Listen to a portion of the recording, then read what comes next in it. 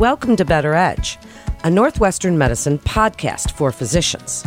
I'm Melanie Cole, and joining me today is Dr. Nilay Shah. He's an assistant professor of medicine in cardiology and preventive medicine at Northwestern Medicine, and he's here to highlight the social and psychosocial determinants of cardiovascular health.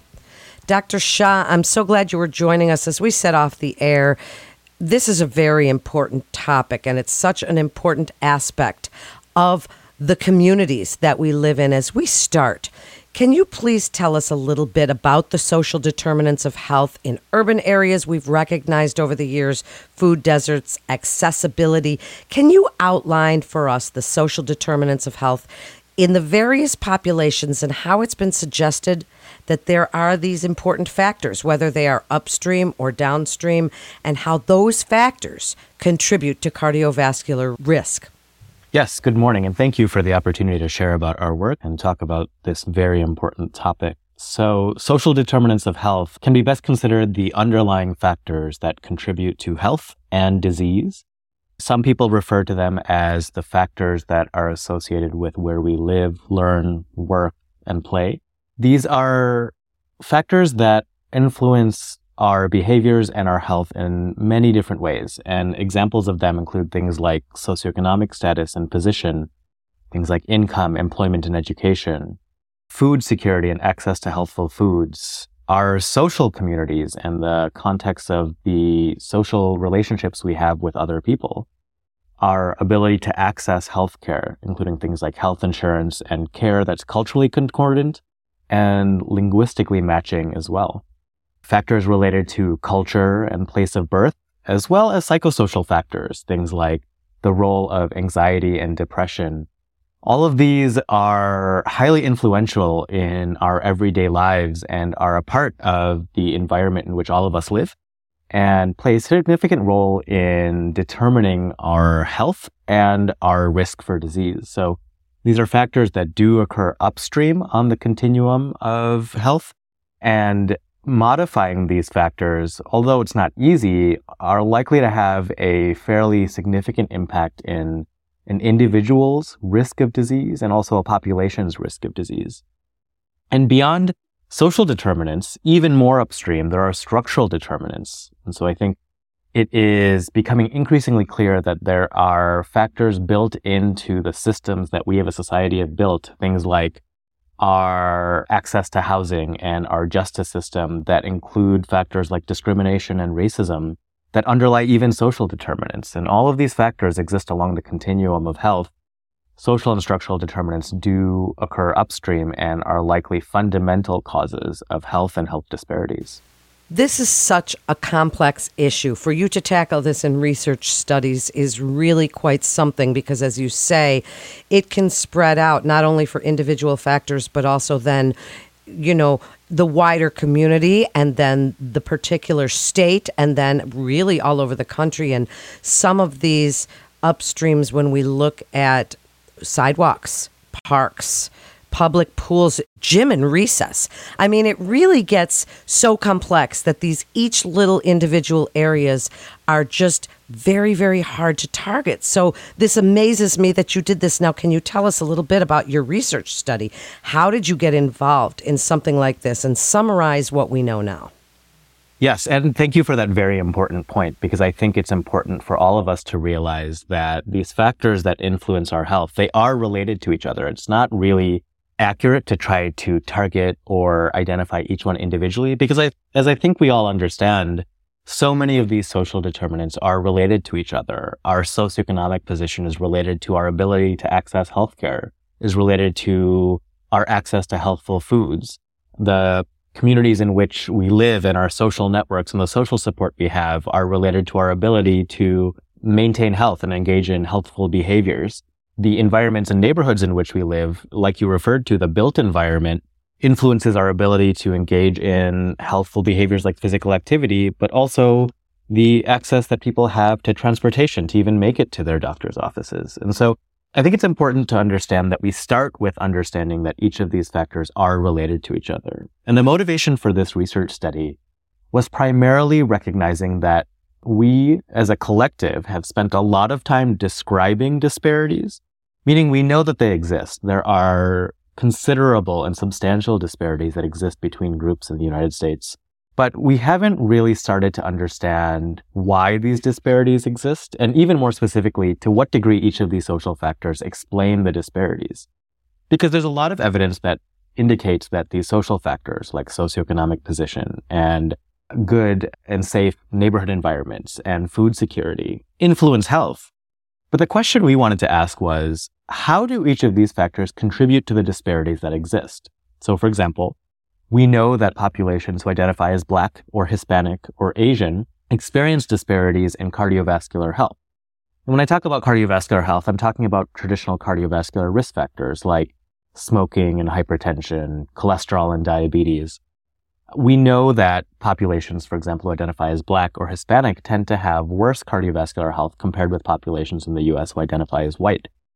And although we would hypothesize that social determinants would contribute to these differences, the purpose of this study and the motivation of this study was to better understand to what degree these social determinants actually explain the differences in cardiovascular health among racial and ethnic groups in the United States. And the idea is that if we can identify which factors have outsized influence, our ability to reduce disparities ought to focus on those factors.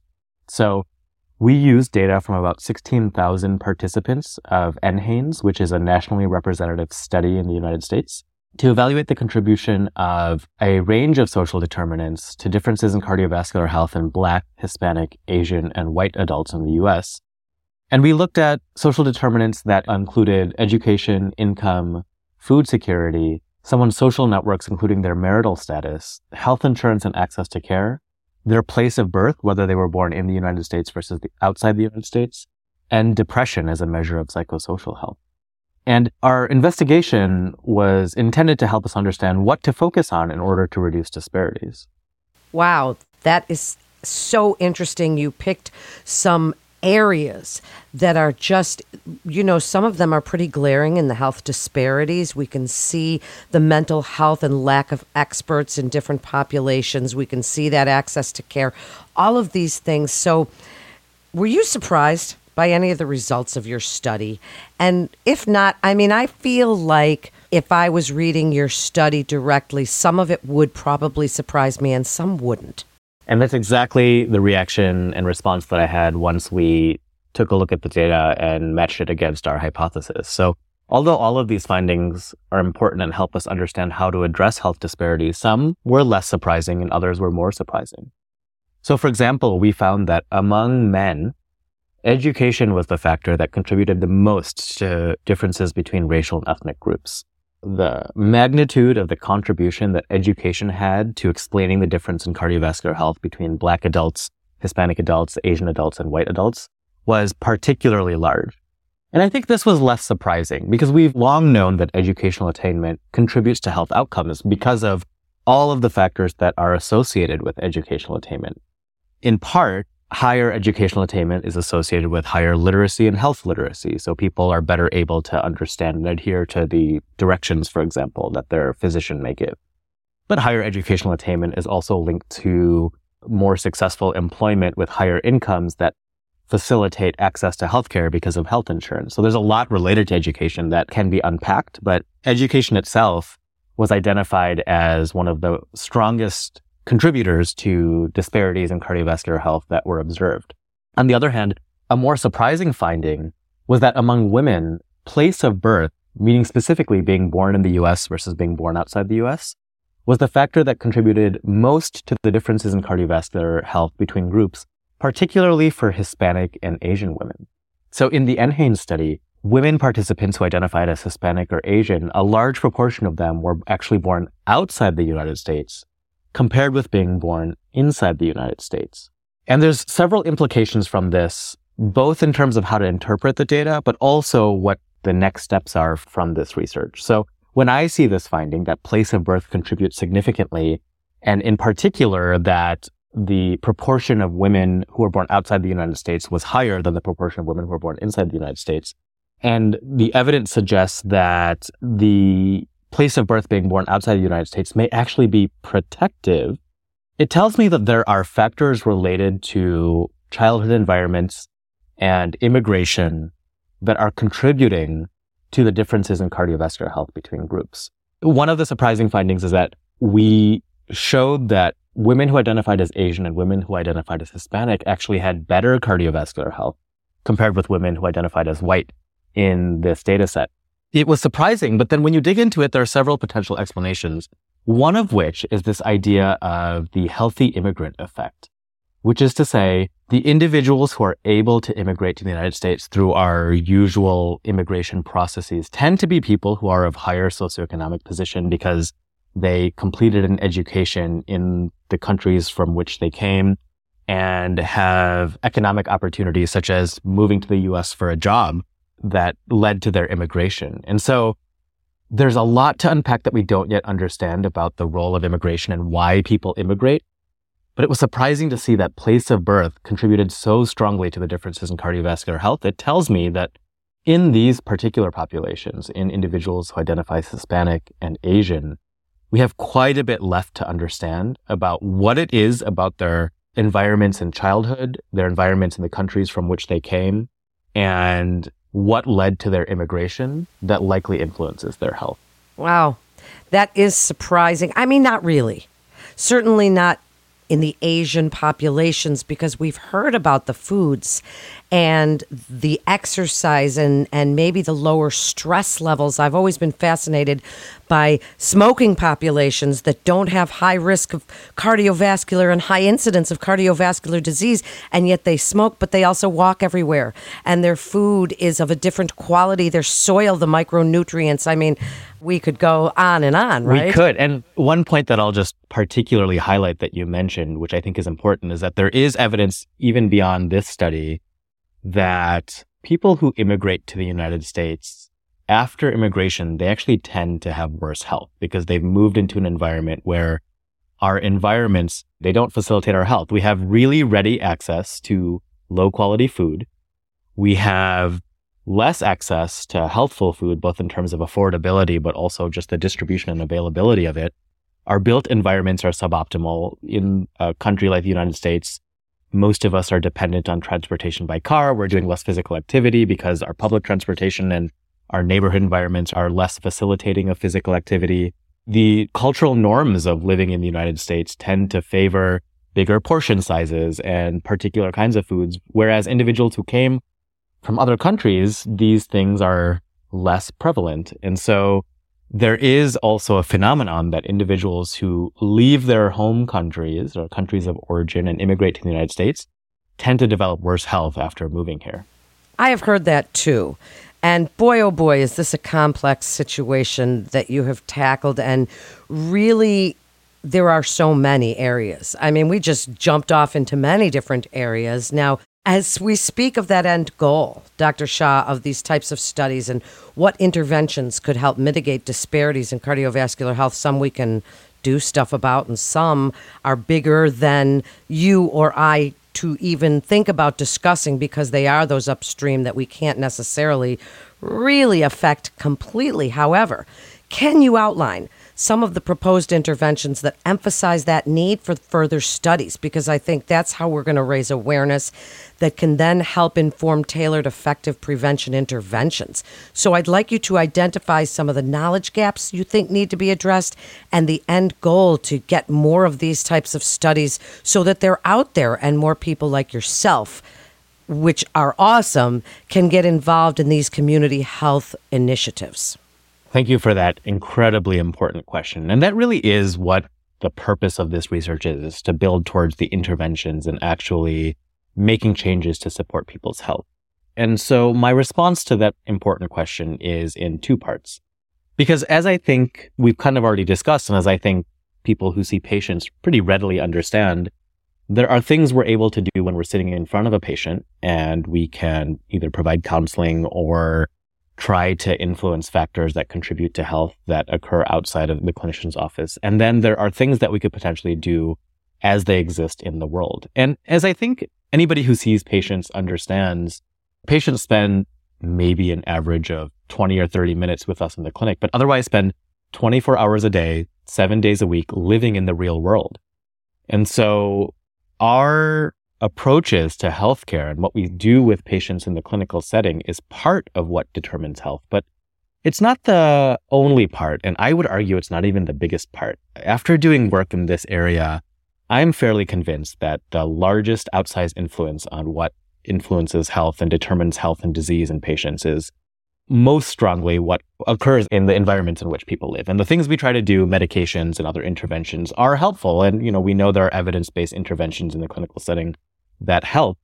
But especially as we talk about prevention, so much of that occurs outside the clinician's office. So some examples of individual level potential interventions that build on or leverage social determinants may include things like understanding somebody's social networks and their social support. So if you're a clinician seeing patients and you're thinking about recommending behavior change, whether it be increasing physical activity or making dietary pattern changes to support health in a patient who has or is at risk for a cardiovascular disease or diabetes, you might consider enlisting the help of a trusted social network member like a spouse or a child or a friend for health behavior change, because we've learned that social support and one's social networks have a fairly significant influence on an individual person's health behaviors. So if you're trying to encourage somebody to eat more healthfully, perhaps you might consider enlisting the help of somebody who's important to the patient to do it together. Addressing things like built environment, well, I think it's unlikely, speaking frankly, that a clinician is going to be able to do much about a patient's built environment. But you could work to try to help patients identify avenues for physical activity like local community centers or shopping malls that they could go to and have a safe place to do physical activity, even if it's just walking, which is great physical activity, beyond just staying in their homes. But as I think you alluded to, the interventions that are likely to influence social determinants, these upstream factors that influence health, are not only going to be successfully addressed at the individual level. There are absolutely community and policy level interventions that are needed to support access to education and access to care, like Medicaid expansions, especially in states that haven't yet done that, to support food security, bringing in healthful grocery stores to eliminate food deserts in areas where access to healthful food options aren't available. These are things that admittedly are far more challenging for individual clinicians to do, but your advocacy matters. And so if you have the opportunity to speak with your local representative and try to get involved to advocate for some of these things, it's certainly one direction that I'm planning to do with the results of this study. And as far as next steps in the research go, it really is what you mentioned, which is our data so far are observational. And Haynes is an observational study. These participants did not undergo any intervention. So now that we've identified what factors may most strongly influence health disparities, I think the next step is to try to intervene on those factors and see if they lead to reductions in disparities. And that's certainly easier said than done. Place of birth is not an intervenable factor, but the next steps in the research in that aspect, I think, is to better understand what it is about being an immigrant or coming from a different culture that influences health and changes when somebody immigrates, so that a community health worker or a clinician can be aware of those factors that influence health and try to mitigate the influence of them. Wow, that was beautifully put. And I've even seen Dr. Shah, cardiologists, get involved in community walks and, meet me at the park kind of walk and reaching out to that broader community. And as we said, this is just such a complex issue. You and I could talk for a long time about this. As we wrap up, I'd like you to speak to other physicians involved in cardiology, what you'd like them to keep in mind based on the findings of these studies, and what you would like the key message to be from this very important discussion you and I had today. So I would recommend that clinicians in cardiology, at minimum, just think more broadly about what is influencing their patients' health. We see a lot of patients who have cardiovascular diseases or are trying to prevent cardiovascular diseases. And we are trained to think about some of the behavior changes and even more heavily, some of the medications that may be used. And these absolutely have a role. But in my experience working with communities and in research about health disparities, I again have concluded that health and disease is actually largely determined by what happens outside the physician's office. So the influence of social determinants on health status and outcomes is incredibly important. And I would encourage clinicians to make sure they are asking questions of their patients to better understand their social determinants. For example, Can your patient afford their medication? Does your patient have access to transportation to come to appointments? Does your patient have the ability to access healthy foods, or are they even getting enough food at all? Do your patients have support from others to maintain their health, or are they influenced by people in their social networks to take up unhealthy behaviors? These kind of things have a huge influence on health, and the first step that I think will help clinicians take care of patients and understand their social determinants is just to ask about them. I think many of us would be surprised just how challenging it is for our patients to surmount the social determinants that exist in their lives and environments. And even if we're not able to fully address them within the scope of our practice, it will absolutely help us better understand why a patient, for example, may not be responding to the recommendations that we give them for medications or behavior change or otherwise. Well, Dr. Shah, thank you so much. And I hope and invite you to come back on as often as you would like to update us as you learn more. And yes, you said these are observational, but your advice to other physicians and clinicians is spot on, that these are the ways that they can help these communities and help individual families by looking at the support system and offering resources. And what a great episode this was. Thank you so much for joining us. To refer your patient or for more information, please visit our website at breakthroughsforphysicians.nm.org/cardiovascular to get connected with one of our providers. That wraps up this episode of Better Edge, a Northwestern Medicine podcast for physicians. I'm Melanie Cole.